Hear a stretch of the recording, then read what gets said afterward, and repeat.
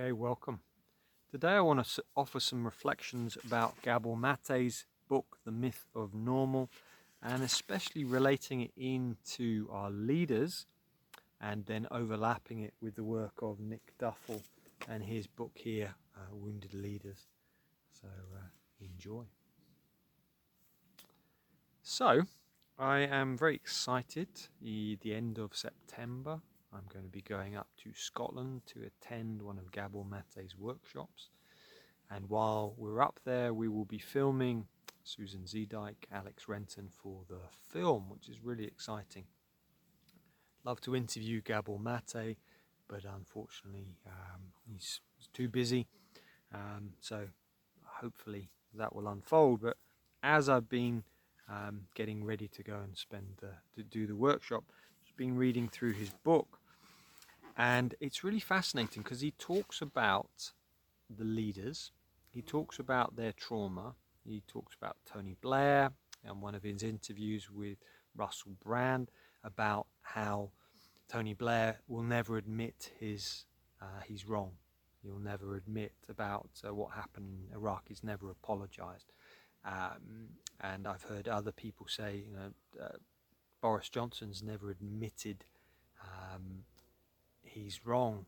When I was interviewing someone recently for the film, saying, especially around what he said about child sexual abuse and the ICSA, the Independent Inquiry into Child Sexual Abuse, he's never apologized for what he said, which was very rude and offensive.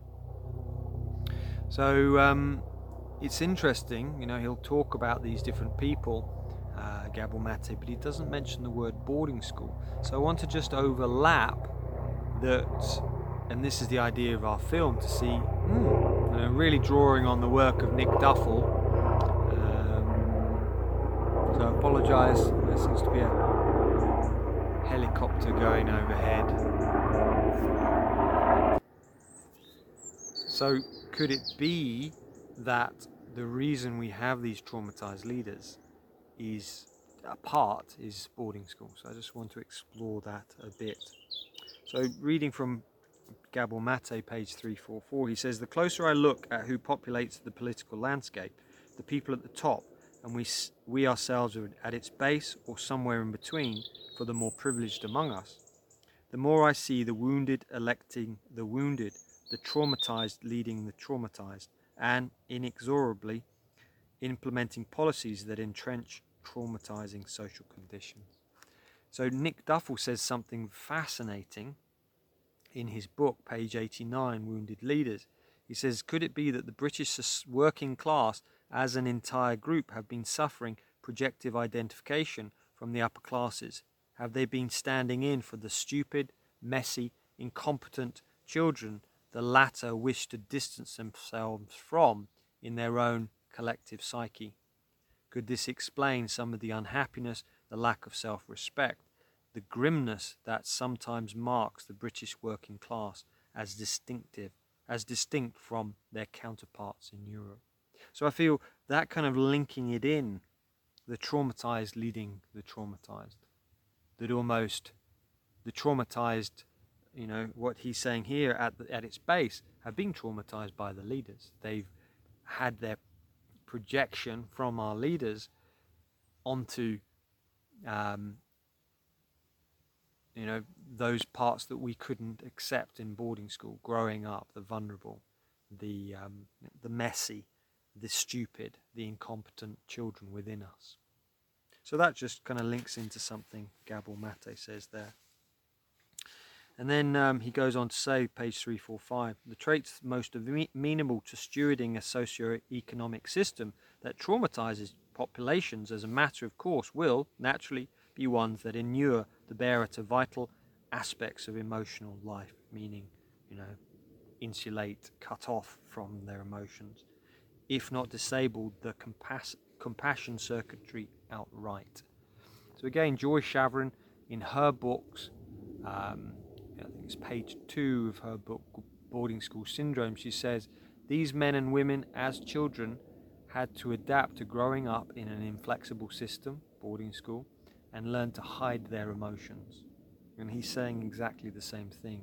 So it's almost in order for us to traumatize others, we are traumatized ourselves. And I'm suggesting, Nick Duffel as well, is that that's what boarding school does. It traumatizes us. I was speaking to David Howe, who's a retired professor, talking about neglect, and the NSPCC. They say that neglect is the ongoing failure to meet a child's basic needs and the most common form of child abuse. And as I read the stories, I was sharing this on GB News a few weeks ago. If you read some of the stories of what some of these people went through at boarding school. So David Cameron, he lost a stone in weight. They were basically just left to take care of themselves, age 7 or 8. Richard Branson, I was looking at an interview with him. He went age 7.5. He says, I remember distinctly, I was 7.5, throwing up the first night, and the matron coming in and telling me I had to mop up the sheets myself. I think that's a bit much for a 7.5-year-old. He goes on to say, we got beaten all the time. You'd be beaten with a bare ass and sometimes until you bled. Yeah. And so, there's so many stories of things like that, of people who are in positions of great power they've been totally traumatized. And then Gabor Mate goes on to say, when trauma manifests on the global stage, the consequences for people and the planet are massive. Politicians make policy after all, and policy creates or cements the very cultural conditions we know are antithetical to our health. The level of trauma awareness or blindness we bring to the political conversation can't help playing itself out in the world we end up living in. So yeah, just some reflections here of seeing how it really overlaps what Gabor Mate is saying about our wounded leaders, this myth of normal. In Britain we've normalized boarding school. It's good for us. But actually, listening to this professor, David Howe, he's saying a lot of these symptoms of neglect, I'm saying, well, that's the exact symptoms of boarding school syndrome. So it's almost like, and he's saying, struggle in intimate relationships, struggle to connect to our emotions, keeping people at arm's length, all of these things, that's what happens if we grow up in a neglectful environment. And as David Cameron's saying, that is what it is. He was just left, and he says in his biography, it's surprising no one drowned in his school. So, yeah, it's just kind of getting that sense of, there's an overlap here between boarding school and these wounded leaders. So, final point really from Gabor Mate. He says, traumatic childhood experience has been shown to bear very directly on adult political orientations. Michael Milburn, Emeritus Professor of Psychology at the University of Massachusetts, found that the harsher the parenting people were exposed to as young children, the more prone they are to support authoritarian or aggressive policies such as foreign wars, punitive laws, and the death penalty. Yeah. And obviously, so many of us who went to boarding school, and so many of our leaders, had horrific punishments, as we hear from Richard Branson, but then Bear Grylls as well.